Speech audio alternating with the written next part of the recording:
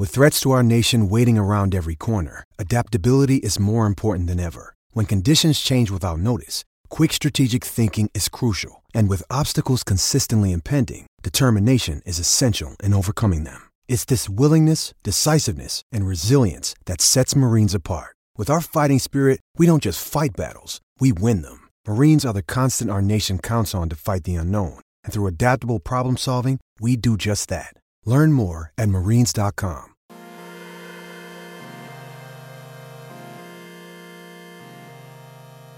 Hey everyone, and welcome into the Straight Up Texas podcast presented by Whataburger.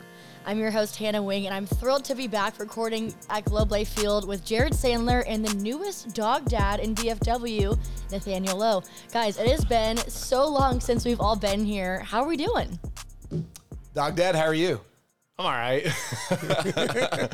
I got some responsibilities to take care of, you know. It's kind of funny how it like all sets into, you know, because some people grow up with it, and I never grew up with a dog, and now I'm quite literally responsible for a life, a four-legged life who like has a pretty solid attitude right now. So yeah, it's gonna be fun to kind of navigate this. Were you the driving force behind adding the dog, or did you have to be convinced? No, I wanted it. Okay. Do you feel like a dad? A little bit, yeah. I don't know. Like now that I'm, you know, hearing him cry and we're going out and going potty and this, that, and the other. Like I say that after all of like 2 nights of being home and like, you know, being responsible. So, you know, now that I'm 72 hours into my fatherhood journey, like watch out, world. So you didn't grow up with a dog. I didn't grow up with one either. No. But I always loved dogs. Yeah. And my now wife, Emily, when we met, she had a dog. Right. He was 2 years old. And he was really cute, but she lived uptown on like the 6th floor, and I would sometimes have to take him out, and you have to go down the elevator, and then you got to wait for him to go to the bathroom because otherwise you have to keep going up and down. And it was kind of like, I mean, he was so cute, so I couldn't really get mad, but it was like, gosh, this is a lot.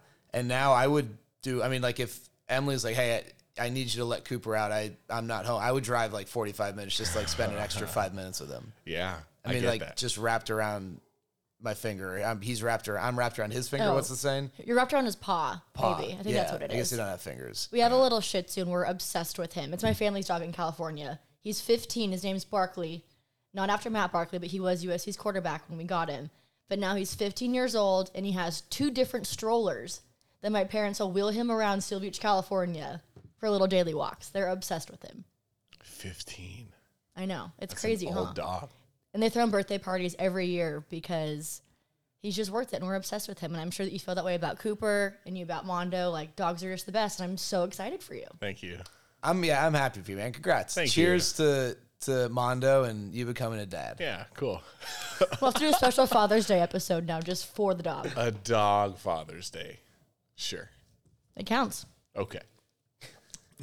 All right, so let's talk a little baseball, and then we're going to get back into your journey. I've really enjoyed throughout the year learning about your baseball journey, and I'd encourage people, you go back to previous episodes. This goes back to, I mean, a little tiny bit before high school, but really starts in high school, and some of the ups and downs. You know, we've talked about this. I think what makes your journey so fascinating and so interesting is that you weren't the first overall pick who had everything kind of fast-tracked and laid out. I mean, there were multiple colleges. There were times when, you know, you admitted you weren't sure that this was going to be something you would end up doing. And here you are, Silver Slugger last year. We've talked a lot about all the accomplishments and what you've achieved this year.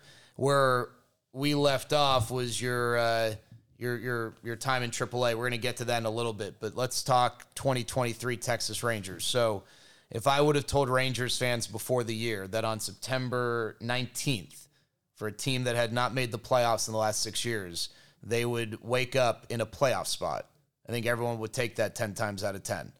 With the ability to control your own destiny to stay in the playoffs or even advance and win a division, right? How are you guys feeling about the opportunity that you guys have?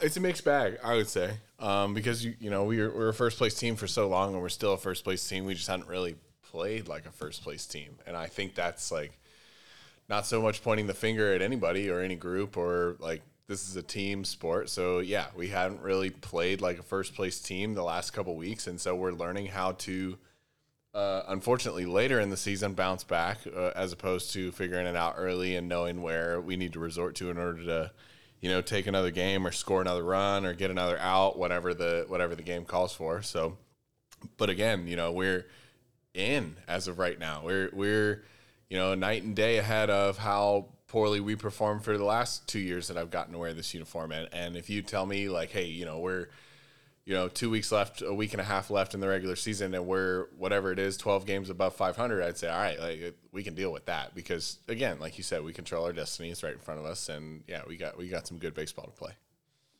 What has been the biggest challenge you think over the last, let's just say from the, our last episode was early August. What do you think the biggest challenge has been, just from a lineup standpoint in maintaining consistency? Or is it just simply the way this game goes where sometimes a lot of guys are going to surge at the same time. Sometimes a lot of guys are going to struggle. Sometimes you're going to hit the ball hard and score 1 run. Sometimes you're going to dink and dunk your way to 7 runs. Is it just a lot of that, or is there something you can kind of point to? Yeah, we're just playing ball, man. We're just playing ball. It feels like, we definitely like press on occasion. Sometimes we're down big and we, instead of like scratching out 1 or 2, like I was talking to Max about this actually after I came out of the Cleveland series, because the starters got pulled, I think twice in that series. We got smacked in Cleveland. That's no secret. And I'm talking to Max about it in dugout. He goes, why is that? And I said, all right, well, the guy the first night, he winds up putting together a really solid start when maybe some point in our minds we might have expected otherwise, like based on previous results. We've beaten him twice in 2 other uniforms, and I guess the third time's a charm for him. So when we're down big, like big being 3+, and we need a crooked number on the scoreboard to make the game interesting, it feels like, again, we press and try and hit the 2-run homer with nobody on base, or try and hit, 2 hits in 1 at bat or something like that. And it's just not our brand of baseball. But when we wind up in the driver's seat, when we can get something rolling and really get the offense going, like, we've seen it before previously in the year, earlier in the year, we're a really good offensive team. So, injuries too, like with Josh's thumb and Dolis knee, like, all the other nicks and knacks going on, whatever's going on over the course of 162. All the guys are banged up a little bit somehow. So, it's for lack of a better term, it's nut cutting time for the guys, and we need to play some pretty good baseball here. All right. So 12 games left, and we got some music now for, people are fired up. Making it over the. Yeah. Or not. 12 games left, a game and a half out of the division, in a playoff spot, in the wild card, all sorts of irons in the fire, right?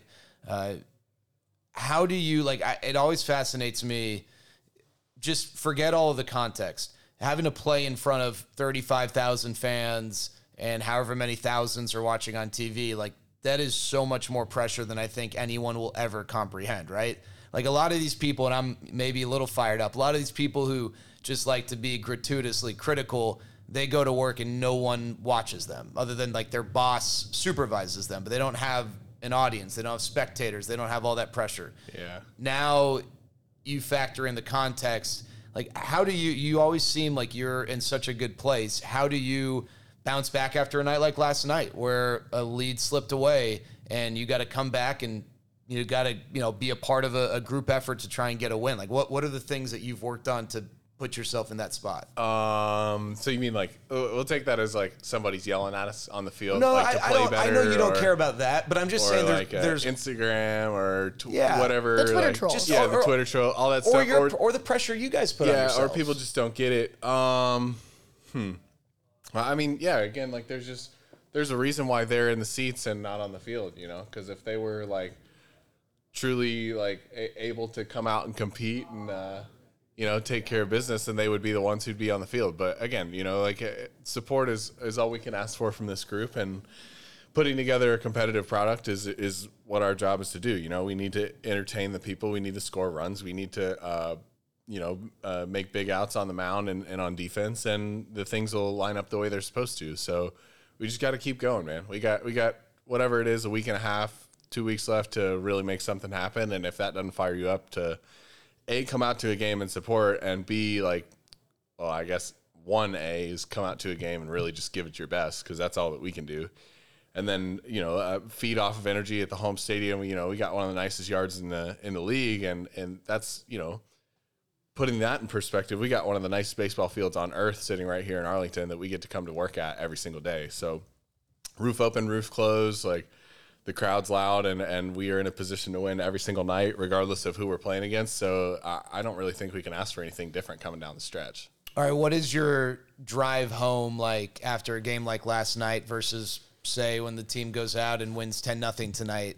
Because like that to me, I how I care, man. Like we all do, and I don't ever put myself in your shoes because you're the ones that are going out there and doing it. But I don't know. Are you able to just clear your head when you drive home listening to music, or do you think about the game? It depends. Like it really depends. It depends how the game went. It depends how I performed. All this other stuff. Like there's so many other factors that are involved in that. But like yesterday, my dog made it to the last couple innings. So my girlfriend was here and in the family room with him and letting him run around and jump on everybody. And I'm not gonna lie to you, man, we got in the car yesterday and I think she still had some of the broadcasts on just to see like what's going on, and your voice was on the radio. I don't 105 whatever it is, I'll go ahead and mislabel that, but 105 through the fan. 105 through the fan. Yeah, we'll pause for station identification. I hit the power button on the audio, and we drove home and just kind of looked at each other, and I listened to the dog whine the whole way home and went, man, just that little jam ball that fell yesterday was nice, but I felt like I kind of fumbled a couple other at-bats in a situation where we really needed my at-bats. So, it's just one of those things. It's, again, like I've kind of like touched on this subject, I don't know about on the podcast, but touched on it with a couple people of like, yeah, it's one thing to have a good off season after having a good season, but it's another thing to have a good off season after having a season that you didn't love. And I now coming down the stretch, I want to make sure that I'm getting the most out of every day in season, so that I remember in the off season, like, hey, where do I need to continue to get better? Because, we got some big improvements that I want to make to be the best version of me, but we can't really think too far ahead right now because we need to win tonight. We need to win every time we step on the field the rest of the way through. But yeah, after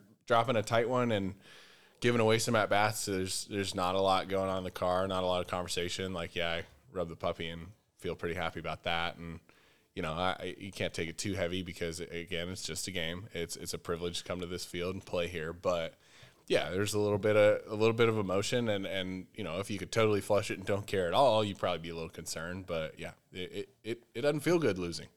How much of my voice did it take before you wanted to punch the steering wheel? No, about 4 seconds. I just hit the power button. Yeah, nothing. I told her, I said, hey, that sounds like Jared, huh? Power button. See you later. Do you feel like how I felt earlier in the season when you said that the best thing on the video board was the pregame shots of the players in the dugout? Is that how you feel now? Do you remember? We were talking, and I think we were joking how Josh Smith got caught. Oh, okay. Josh Smith got caught.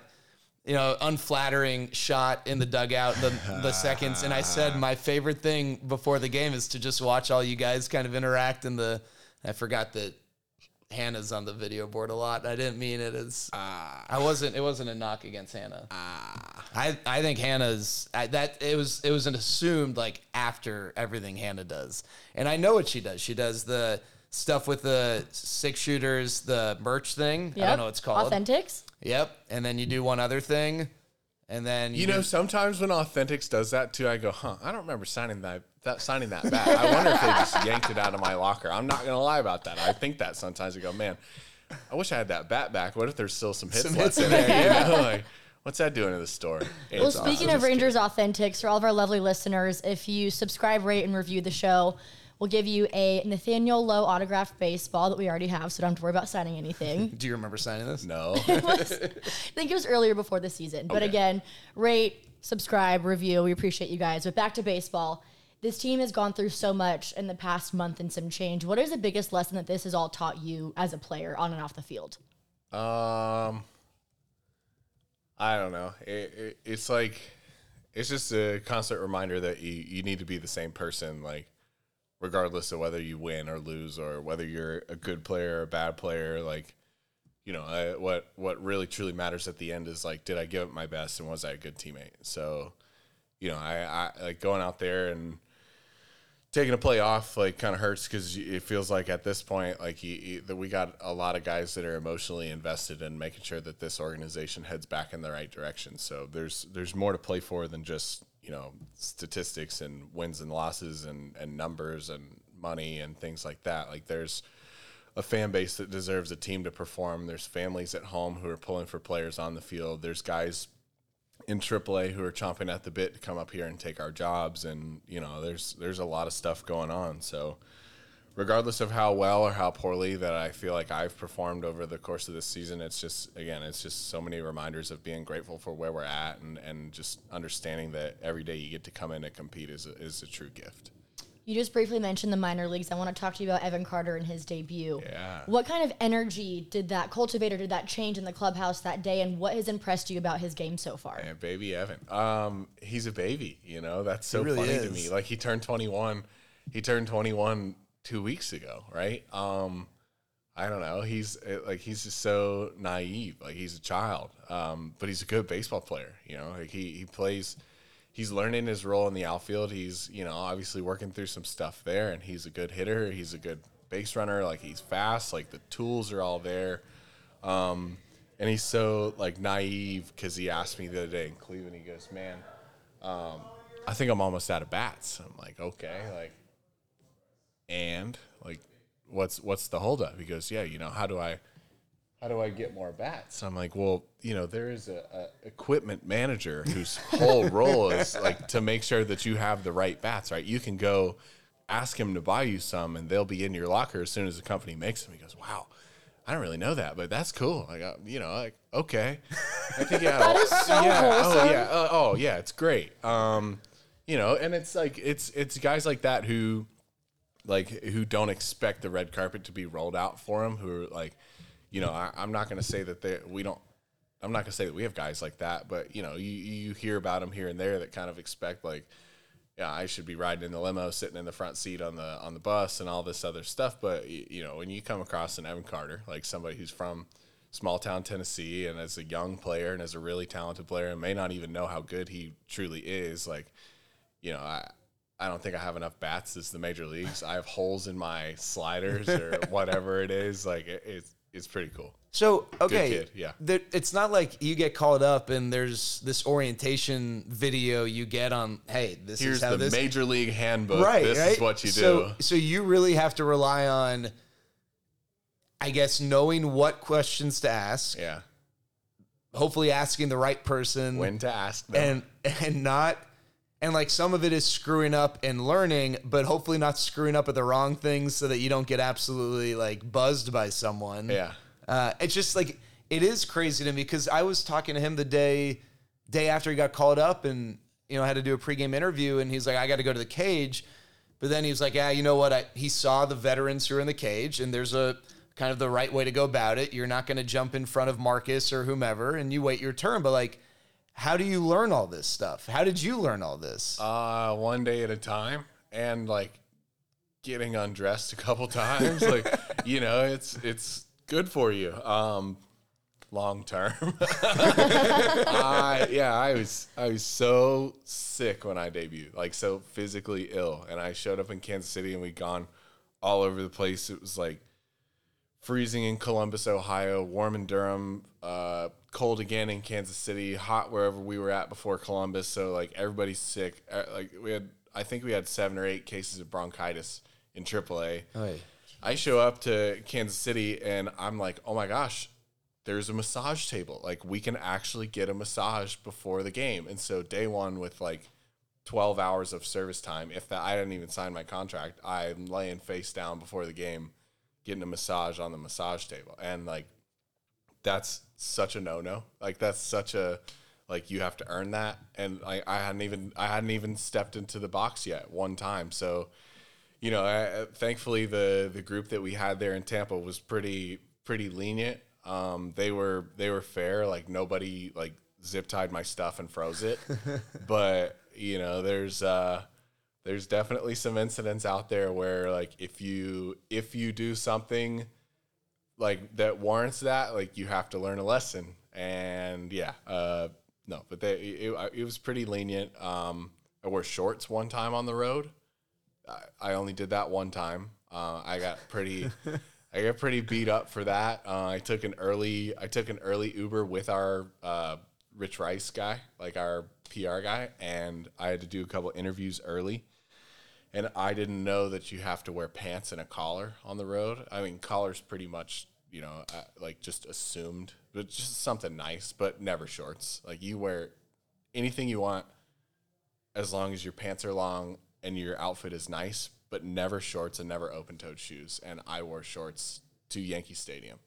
So, yeah, I got beat up pretty good for that one. But, you have to learn somehow. So there's feel things like, the guys who are really low on the totem pole, like you can't get caught without alcoholic beverages on the bus, because if an older guy wants something and you don't have a beer ready, like, what are you doing? It's like a rite of passage thing. And once you eclipse however much time it is based on the team, or if you're not the low man on the totem pole, then you get to enjoy the services of the rookies. Okay, so is there at the beginning of the year, does like a Marcus Simeon type come up to you and say, Evan, you, based on the roster and however many people you have now graduated, like you no longer need to, like, is there some sort of acknowledgement when a player then knows that they are no longer responsible for A, B, and C? Sort of, kind of. Okay. Yeah, it's like, again, that's another feel thing. That's you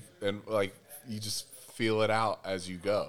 So as long as you don't assume like you're the guy who's going to get out of it, like, if you have less than a year and you're on the bus empty-handed, like you should feel pretty naked. Like you should feel lost. So yeah, like Josh Young, like, the rookie third baseman, he's making sure that everybody's got a drink on the airplane, and he was kind of not forced into that role, but he accepted it, and he was really good at it. He embraced it. Yeah, he embraced it for sure. So, next year he earns his right by paying his dues, and he's not going to have to do that next year.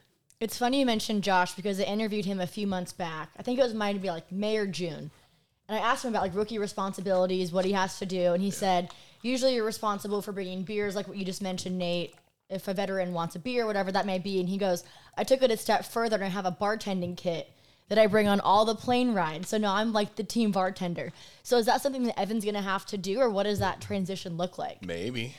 You have two bartenders now. Yeah, he's going to have to get creative. I mean, Josh set the bar pretty high. He did a really good job. And like the creativity of trying to add like new drinks for every city we go to, like he was on a pretty good run there. And then like it gets a little tedious, so I understand it tapering off. But he did a good job. So Evan's gonna have to make sure that he's ready next year, unless we find somebody with less service time as a position player that can sneak in and make the team out of camp. But again, it'll be like low man position player, low man pitcher, service wise, and everybody else will just kind of get to enjoy that. It's not harsh though. That's the thing. It's just a rite of passage. It's all fun. Fun. You mentioned the hypothetical punishment of zip tying and freezing. Like it's not like it's all like, hey, like got you. We're gonna have fun with you. You cross the line. We're gonna have fun with you. Yeah, type of stuff. Yeah, like I've heard stories of guys that have come in with a certain Rangers Hall of Famer who's a Dominican actual Hall of Famer who didn't like guys to wear ripped jeans. So if you wore ripped jeans and your skin was showing through your legs, your holes were made bigger. They were cut off and like turned into jorts and all kinds of stuff. But but after you sit there in embarrassment and realize like this is pretty sloppy, I shouldn't do this, there was a brand new pair of jeans waiting on you. So it comes full circle. Yeah. They're definitely the right ways and wrong ways to go about it.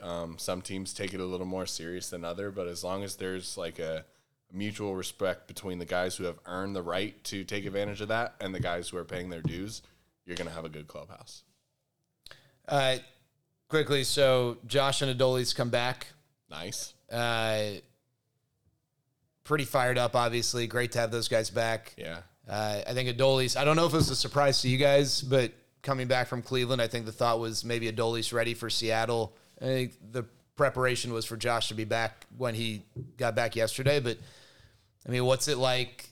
No slight to the guys who were getting time in their place because those guys did well, but just getting those two guys back, how much of a boost, how much of a charge is it for you guys? Yeah, the name says something in the lineup card too, you know. So when you know you have to go through more all-stars, like that's no knock on the other guys that have filled in at third, the other guys that have filled in at corner outfield and done a really good job with it and taken advantage of the playing time that they got. But when you add those two bats back in the lineup and we get them going again, like we're in a really good spot. So yeah, it's pretty fun. I was clowning on Josh yesterday for catching the first line drive that got hit at him, even though it was like a jam ball and got hit, and he was upset that he threw it over to me with one finger, and I was like, dude, I'm just happy you caught it, like one step at a time. And Dolly's first ball in play went to Dolly's. Josh was tested right the away. Wall. Yeah, catches it at the wall and pulls up and breaks down. It's funny how that works. You knew it was going to happen too. I was like, man, the first at bat of the game, Adolis is going to have to go back to the wall and catch a ball, or it's going to be a line drive at Josh. Like it's like clockwork. Automatic. Yeah. The fact that it's already the last homestand of the regular season blows my mind. It's flown by so fast. But looking ahead to the next schedule, we have 7 games against Seattle between this homestand and the final road trip of the regular season. Yep. How will you approach those games? Does it feel any different knowing that it's kind of this neck race for the AL West? I'm going to sleep a lot in between those games. It's going to be 7 playoff games. Like it really will. We get 3 here over a weekend, and it could get pretty rowdy. We get 4 there to end out our regular season, both regular seasons. It's going to be a lot of emotional baseball. And so it doesn't really, I'm not going to say it doesn't really matter like overall what happens before we get there and between the 2 times that we play those guys, but we need to use this Boston series playing against a team who's out of it as like, we need to take care of these games. We have to beat LA. We have to like compete every single time that we get on the field, because it's not like we can just roll through somebody and just, expect them to fold. Which is kind of the weird thing about the Toronto series. I don't know if you guys felt that watching it, but it felt like in the 4th or 5th inning, like those games were over, and we put them away, stepped on their neck, and didn't really give them a chance to breathe. And then we show up in Cleveland and catch a really quality start out of their first guy that we saw, and we got dominated the rest of the weekend. So we got a weird thing going on, but we do have a chance to win today, and that's really all you can ask for. All right, well, exciting stuff for Rangers fans. Nathaniel mentioned it. This team hasn't played meaningful baseball past mid-August since 2016, and this is really the first race in September since 2015, because the 2016 team had the division wrapped up. I mean, kind of like the Braves and some of the Dodgers, I guess, now have clinched a playoff spot. So it wasn't even really that year where, I mean, the games mattered, but it wasn't like a neck and neck race if you think about all the teams involved. So looking forward to that as we have this conversation here on Tuesday before the second game of the Red Sox series.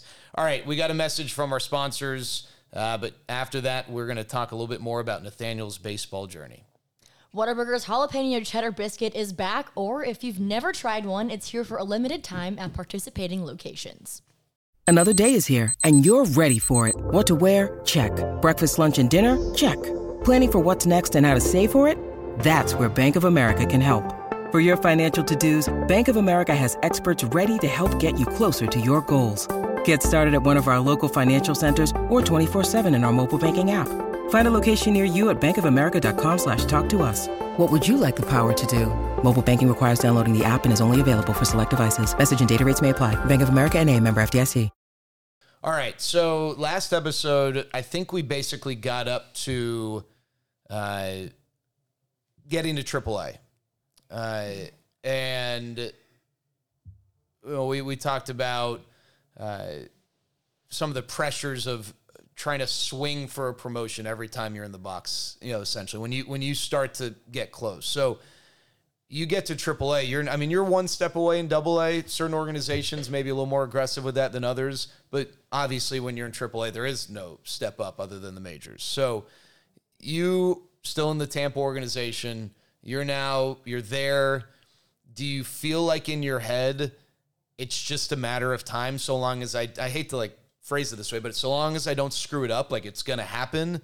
Or are you still like, gosh, I don't know. Like AAA is great, but the major still seems like miles away. Like what's the mentality? What do you remember about the mentality for you? My freshman year in AAA, I was dying. Yeah. It's like, I was like doing early work 6 days a week, 7 days a week. And our manager that we had at the time, who's the bench coach for the Mariners, last year, the year before, I believe, Jared Sandberg, he was a big hockey guy, and he would hit a fungo right past me and then give me like the icing sign for like the puck getting past me. And he told me, we need to work on your defense every day. And I said, okay, that's fine. We'll do it.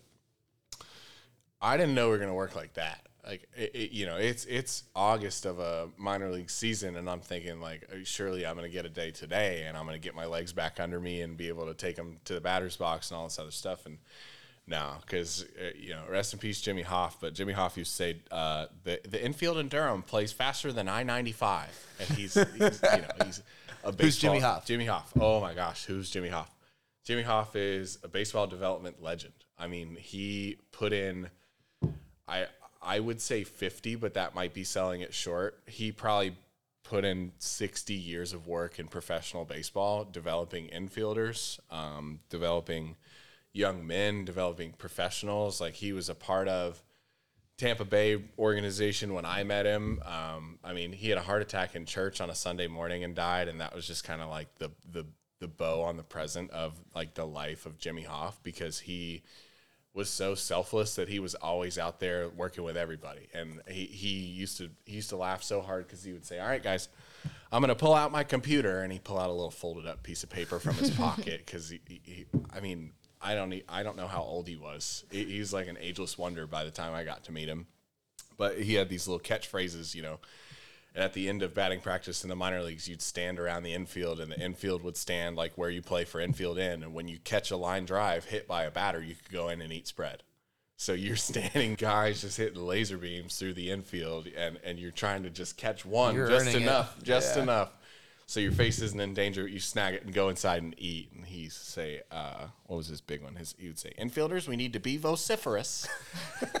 so it's a great impression. Oh man, Jimmy Hoff. He was amazing. But yeah, he's part of that staff and part of the development staff in Tampa that did so well at making sure that so many of these guys that you see in the major leagues all over the place, and I mean all over the place, are having success. And it's not really an accident that the groups that got brought through that organization are up here, because they had such good people and we had such a good time. And like, without killing us, we really truly like worked at it. And so Sandberg was a part of that group that was pretty instrumental in my development. And yeah, so the first time playing in AAA, we get to fly.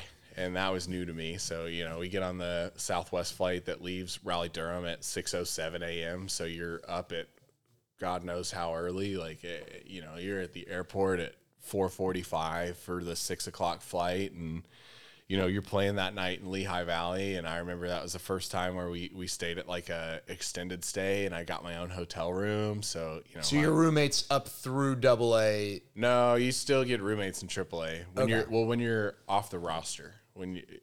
Or unless it's written in your contract. So if you're a 40-man guy, you get your own room? Yes. Okay. And that's a CBA. Yeah, I think that's a CBA thing. But yeah, when you're not covered by that, you're sharing a room. It's the double queen bed room, and you're sharing that all the way through. But yeah, man, it was like my first shot at AAA. It was like, wow, this is major league competition. I'm playing against these names that I've seen on TV that have years of service time that maybe just aren't the right fit for a team, or haven't played as well as they want to, and all this other stuff. And Durham's amazing. Like, I really enjoyed it there, and I'm pretty partial to a short wall in left field too. So like, having that to play with was pretty cool. And then I think I might have said it in the last episode, my first off day of the year, like my first true off day where I didn't know ahead of time that I was going up, because for the most part, like I got to play every day. And then when I would sit a game, I'd kind of like eye the manager and be like, all right, like, am I out of here? Like, am I going to AA, or is this like a thing? So I had an off day in high A, I go to AA. I had an off day. I remember I got the prospect day, and I was so happy because I thought it was so funny that I could make fun of everybody and say, look at this, boys. Like, I'm a prospect now. Like, I get this Sunday day game off. I'm going to sit here in the dugout and cheer you guys on. And I'm pretty sure after spending all 9 innings in the dugout, my manager's like, nah, you're going back out. Like, no, that's enough of that. Yeah, I got like the last day in August off. So I'm like, man, am I going to the big leagues in my first year in 2018? Am I going to go join this Tampa team? But, they don't really need me. I don't think I fit in. And, all the guys in the minor leagues are doing their clubhouse GMing and all that stuff. But, yeah, I didn't go that year. I played the rest of that season in Durham, and then went back to Durham after going to my first major league camp in 2019. And that was an experience in itself because, again, like, minor league camp is like herding cats, and then the major league camp, you just kind of like, as long as you're on time and doing what you're supposed to do, like, people aren't really bothering you to stick to like this rigid to the T schedule, but the whole organization is going a million places at once. So you're going to show up when you're going to show up. But, it's such a different environment because most of the guys that are established know exactly what they need to do, and nobody's going to step on anybody's toes. It's not like you're bothering people to get your work in because you're a priority. Like you're the guy. So when you can pull a coach off and say like, hey, I want to do this, or I want to do that, or let's work on this for a couple of days, or like today I'm just going to stand in the batter's box. I'm going to be there in game speed, and I'm just going to watch the baseball hit the mitt all the way to the plate. Like, you can't do that in the minor league side. You're fighting for your life. So knowing, like, having a pretty good feeling that I wasn't going to make the team in 2019, I took some pitches, and my numbers were horrible. Like, my first major league camp, my numbers were horrible. I'm pretty sure my numbers career-wise are pretty bad. So I don't. Spring training? Yeah, in spring training, yeah. So, but, like we joke about it too, like, you don't get paid on spring training stats, so why waste your hits there? So as long as you're getting something done, you're having a productive spring training. But me being, like, priority 4 on the depth list of first baseman, like, I didn't get a big opportunity, but then I got to Durham and I got off to a pretty good start, and I got called up and then went up and down a couple times after that for the remainder of that year. But yeah, AAA, my first time through felt like it was a mile from the big leagues, and then a mile is probably the wrong word. It felt like it was years away from the big leagues, and then AAA the second time through was like, man, I got this. Like, I can do this. I can perform here, and I can get myself better to make sure that I'm ready for the big league team when I get called back up. I got a million questions. We're not I gonna do get, too. Yeah, we're not gonna get them all.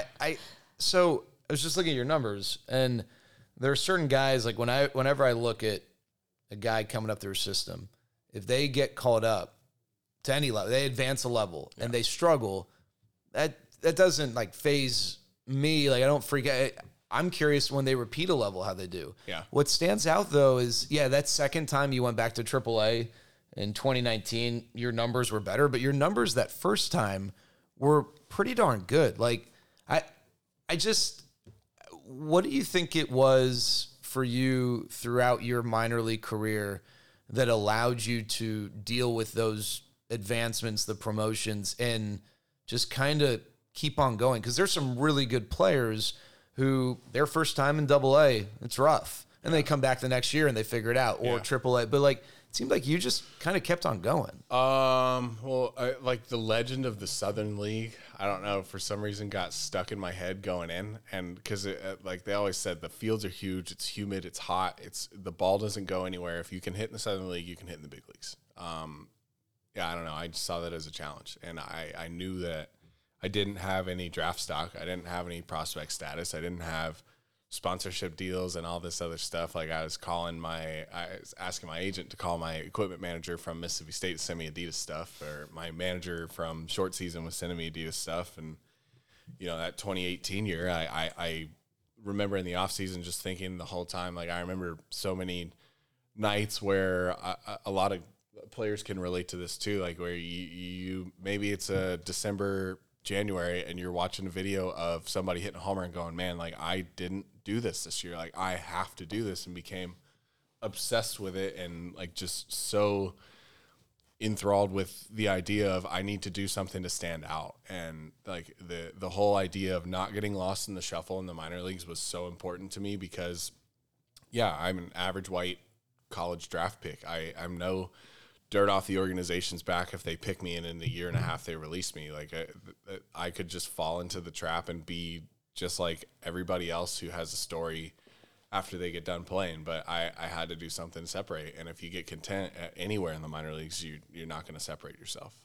If you feel sorry for yourself, it's like most everything. Like, I think that a big piece of my minor league journey is this. I hope that it's relatable to somebody because and maybe not even just in baseball, but who are we to put limits on ourselves? Like we have so much capability and so much to accomplish, and the world really doesn't feel bad for us. If you go home after hitting 230 in AA, you hit 7 homers this year and you get released the next year, like there's nobody out there that feels bad for you. Like you need to keep going. So I don't know, that whole winter it just worked, man. I had such a good group around me, and again, like those are still some of the guys that I'm the closest with today, and they continue to push me in the off season. So yeah, it worked there. It'll continue to work, and we just want to keep getting better.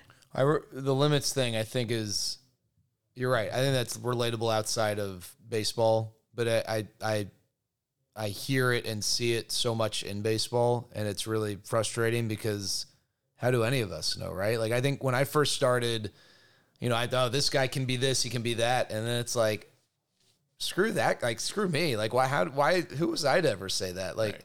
And I remember. So I don't remember what the narrative was when you were drafted, but I can only imagine that when you were drafted, it wasn't Josh's brother. Well, yeah, and it wasn't like people were saying like, oh, this guy, he's going to be the first baseman of the future. He's going to be this or that. He's going to play third base. But I just remember, let's fast forward to when the Rangers acquired you. And we've talked about this. Yeah, well, he'll be great against righties, and then you go out and you do what you've done against lefties. It's just like, It is a great lesson, and I hope if there are young baseball players out there, they specifically hear this and know that when a coach tells you that, oh, you're this or you're that, screw that guy. It's on you. Yeah. Man. Well, okay, hold on. That could be taken out of context. Sorry, yes. It's not screw that guy. It's, hey, coach, watch this. Yeah, there you go. Hey, better, coach, well, watch better, this. Yeah, better phrase. Because, then all of a sudden the parents are involved. Yeah. It's your coach's fault. You're playing for another team. Seen that before. Seen that before. Man, that guy didn't know what he's talking about. My boy's ready. Oh, boy.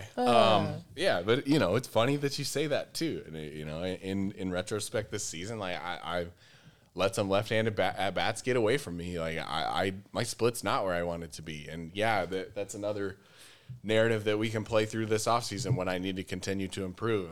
Ideally, I need to be a better left-on-left guy. I had success last year. I killed him last year, but now the report's out. So I'm getting pitched differently from left-handed pitching, and I need to continue to adjust. So we'll address that when it's time to address that. But, tonight we need to make sure we take care of what we can take care of with this Red Sox team and obviously score some more. Back to the lessons point that you just made. When someone like an Evan Carter or eventually a Wyatt Langford, whenever that time comes for him, whenever there's someone new in the Rangers clubhouse that's either going to make their debut or you see them at spring training, what lessons do you want to teach them? Like, do you assume kind of like a mentor role, or do you ever see yourself in that position one day once you've been around for a little bit longer? Well, Evan Carter, Wyatt Langford, I want to make sure that they're bonus cashed, so we're making sure that we're going to dinner on their dime. The guy who gets picked in the 20th and makes it, I'll put my arm around you. You take care of that guy, I put right? my arm around Yeah. you. But yeah, you got to rag on the young guys, man, to make sure they're humble. So yeah, I think Evan was a first rounder too, right? He was a second rounder, but good signing bonus. Yeah, okay. Yeah. We're making sure dinner's on them. But again, those kids work hard. Like they work hard. Evan's going to be a really good player. White's going to be a really good player. Like ideally, a lot of your first round picks are going to have these bright futures, and you know, you want to be there for them as a teammate and as a player and as a person. So like, you know, there's a lot to look forward to with the future that we have. And yeah, so, you know, if you got a chance to get in their ear and if they have questions and they're open to it, absolutely. But I've kind of learned this with advice is that if you are asked to give advice, then you'll give the best advice. But when you just kind of blurt it out there and say, hey, you should do this, you might be taken away from their process. So if Evan wants to, Evan wants to look for a certain pitch or go after whatever, or make this throw or take this base, like I am not going to stand in the way of him learning the lesson. But if he were to say, hey, what are you looking for with this guy? Then I'll tell him everything I know. On the flip side, when you were having your first couple games at the major league level, was there anyone specific that you were going to ask those questions, or how did you really navigate that? Was there a specific person that you would ask, you know, whether it's stay in the life questions or about baseball? Like, how did you learn all that? Was it from one specific person or just kind of observing? No, we just had a good group. We had a really good group. You know, with all the way options used to work, where you could go back and forth 3 times in a week, you know, we just had a good group in AAA. We had a good group in the major leagues too. We had a lot of really talented players that had a lot of service time that were in AAA. And then obviously a group that in Tampa was very open to young players coming in, and there was nobody that was like salty, like beating down on rookies or all that other stuff. Like we just had a good group. So I would say like the whole team, the staff was great to me. Like, I get how it's tough for a staff to really truly get involved with a player when like, you know, that they're going to get sent out after the series. So it's just something that you need to continue to learn. And like, their arms were wide open. They did a really good job of making sure that all of us were comfortable. I have one more before we head to break. If you could give minor league Nathaniel Lowe a piece of advice from major league Nathaniel Lowe, what would it be?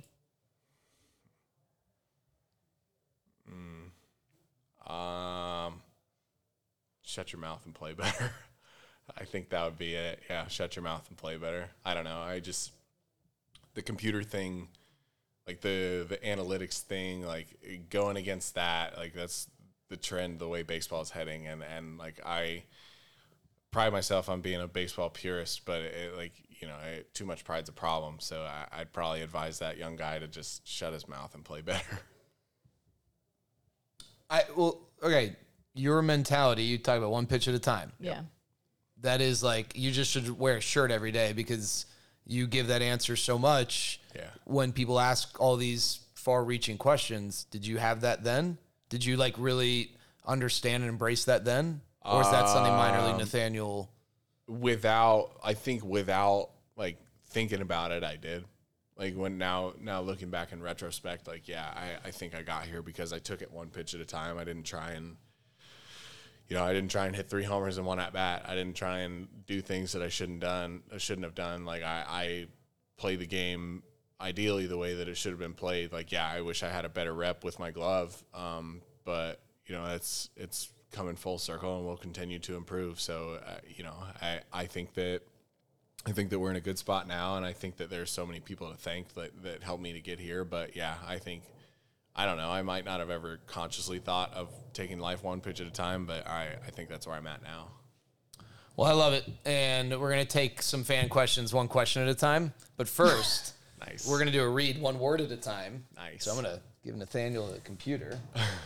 Little highlighted bad boy right there. What do you got for us? Whataburger's Southern Bacon Double Burger is back, here for a limited time in participating locations.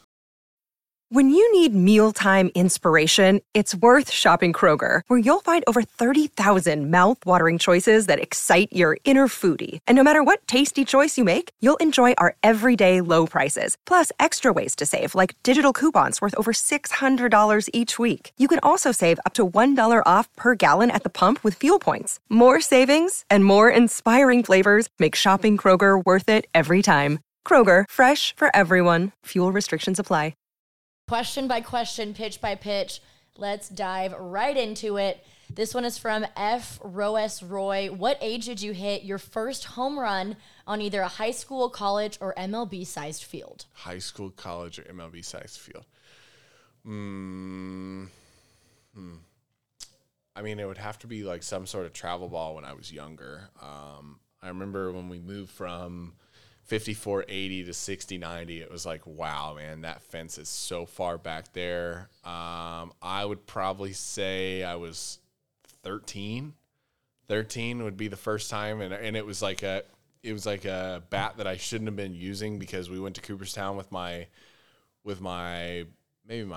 travel team at that point because Josh wasn't 12 yet, and I got a bat that was like just out of the store, and of course, like they sell them as trophies and relics, and got this in Cooperstown. Let me hang it up on my wall, and what did I do? I taped it up and took it to the dish. Yeah. So yeah, I hit a home run with that Rawlings Adirondack bat. That was a thing for a while, but yeah, that was 13 years old. No equipment managers back then? No. The ball is in the woods somewhere at East Cobb. No equipment managers. My parents are my equipment manager. There you go. Shout out Wendy. We love you. Yes. All right. Next up, this was actually a widely asked question, but what happened to the mustache? No hits in the mustache. No wins in it either. Honestly, I don't know. Our record just went in the wrong direction. The trend was not good. I haven't hit a homer since Nam, and that's that was what I felt about that. So yeah, we go back to the clean face. All right, people have asked me about that too. Other teams, like I'm sure the mustache. Yeah. Oh yeah. Well, I would imagine it's like your signature thing. When I sent my tweet about hitting the questions, ball to be my signature thing. Dude, anyways, you look at my tweets. It is. Most common question, if it's not about the mustache, it's someone I'm just like, I mustache him about, like, it's a pun. No, like, obviously, of course, you're known for your baseball skills and the positive things you bring to the table every day, but I think just the mustache from, like, looking at your picture on the board every single night because your headshot has the stash, that's kind of what you're also known for off the field as well. I got to time pictures better next year, man. Yeah. I really do. Hey, but when you go deep tonight, you're going to look up, I want to do, like, one of these little mustache things. Yeah. This one is from Kyla. Would you rather be only able to eat stadium hot dogs or everything Gatorade flavored for forever? Hot dogs? Are you kidding me? Yeah, tell me that's the Kyla I know too. Because freaking she knows we smash hot dogs in Toronto. That's okay. All right, that's funny because that leads to another story. We were saying, man, we really need a hot dog roller at home. Like, we really need a hot dog roller at home because Toronto had this hot dog roller in the corner. I don't know what it was, man. They were delicious. And we kept asking the clubby, and, our video guy, Adam Brenner, apparently set the single-day record. Wow. Apparently, we set the team record and all this other stuff because it's like a thing. You go to Philly, there's a cheesesteak record. Apparently, you go to Toronto now, and there's a hot dog record. So, yeah, I'm in on the glizzies. Okay. What do you throw on them?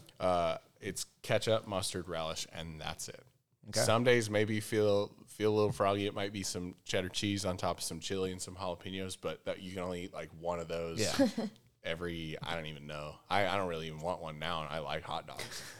You guys might have missed this. But speaking of glizzies, and to honor the start of SMU football season, I hosted a pregame hot dog eating contest before a game.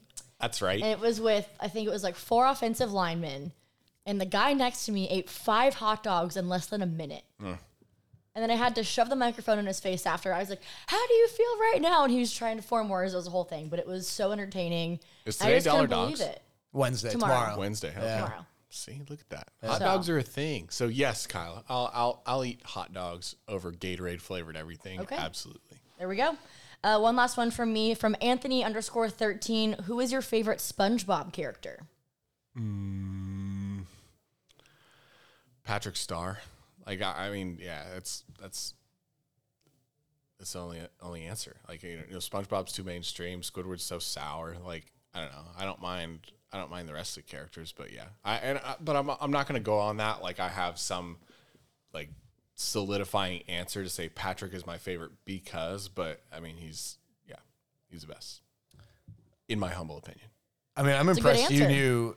Was there any concern that like I haven't seen SpongeBob, or were you pretty confident that he had No, I was confident. I know when you're born, like you have to have seen it. You know, it's inevitable of happening. Right. So I've maybe seen 1 or 2 episodes. So Did we just my age parents you? didn't really encourage it ever. Yeah, mine didn't either. I wouldn't say they hid it from me, but they definitely like, you know, they were never like, here, watch some SpongeBob. Yeah, but it was you're never gonna like do what you're forced gonna upon do. you, just kind of happened. Right. It was just like if I'm flipping through the channels and I got to SpongeBob and it stayed on TV, Yeah. that's how it went. And it's still on sometimes now too. Yes, I don't like the reanimated, like Yeah. the movies and stuff. It doesn't do it for me. But yeah, the original 2D SpongeBob, that does it. The best. Yeah, that's over my head here. I mean, SpongeBob was huge when I was growing up. I just didn't. I was a nerd. I just watched sports. That's Like, fine. I didn't have. I was Makes not you a nerd for watching sports. No, I'm saying like but I wasn't as well. I wish I did more. Here's Yeah. one for you. Who's your favorite Sports Center anchor when you were growing up? Oh man, I mean, I wish I was old enough to appreciate some of the humor from like Kenny Mayne. Okay, But I loved Stuart Scott. Stuart Scott. Because he used to say, "As cool as the other side of the pillow," Right. And like, I got that because the other side of the pillow was colder, and it felt great. Always. But like Dan Patrick, I mean that's tough. That was like my heyday of like Sports Center. Dan Patrick, Kenny Mayne, Keith Olbermann, Stuart Scott. You had You're missing my guy. okay. Let's see.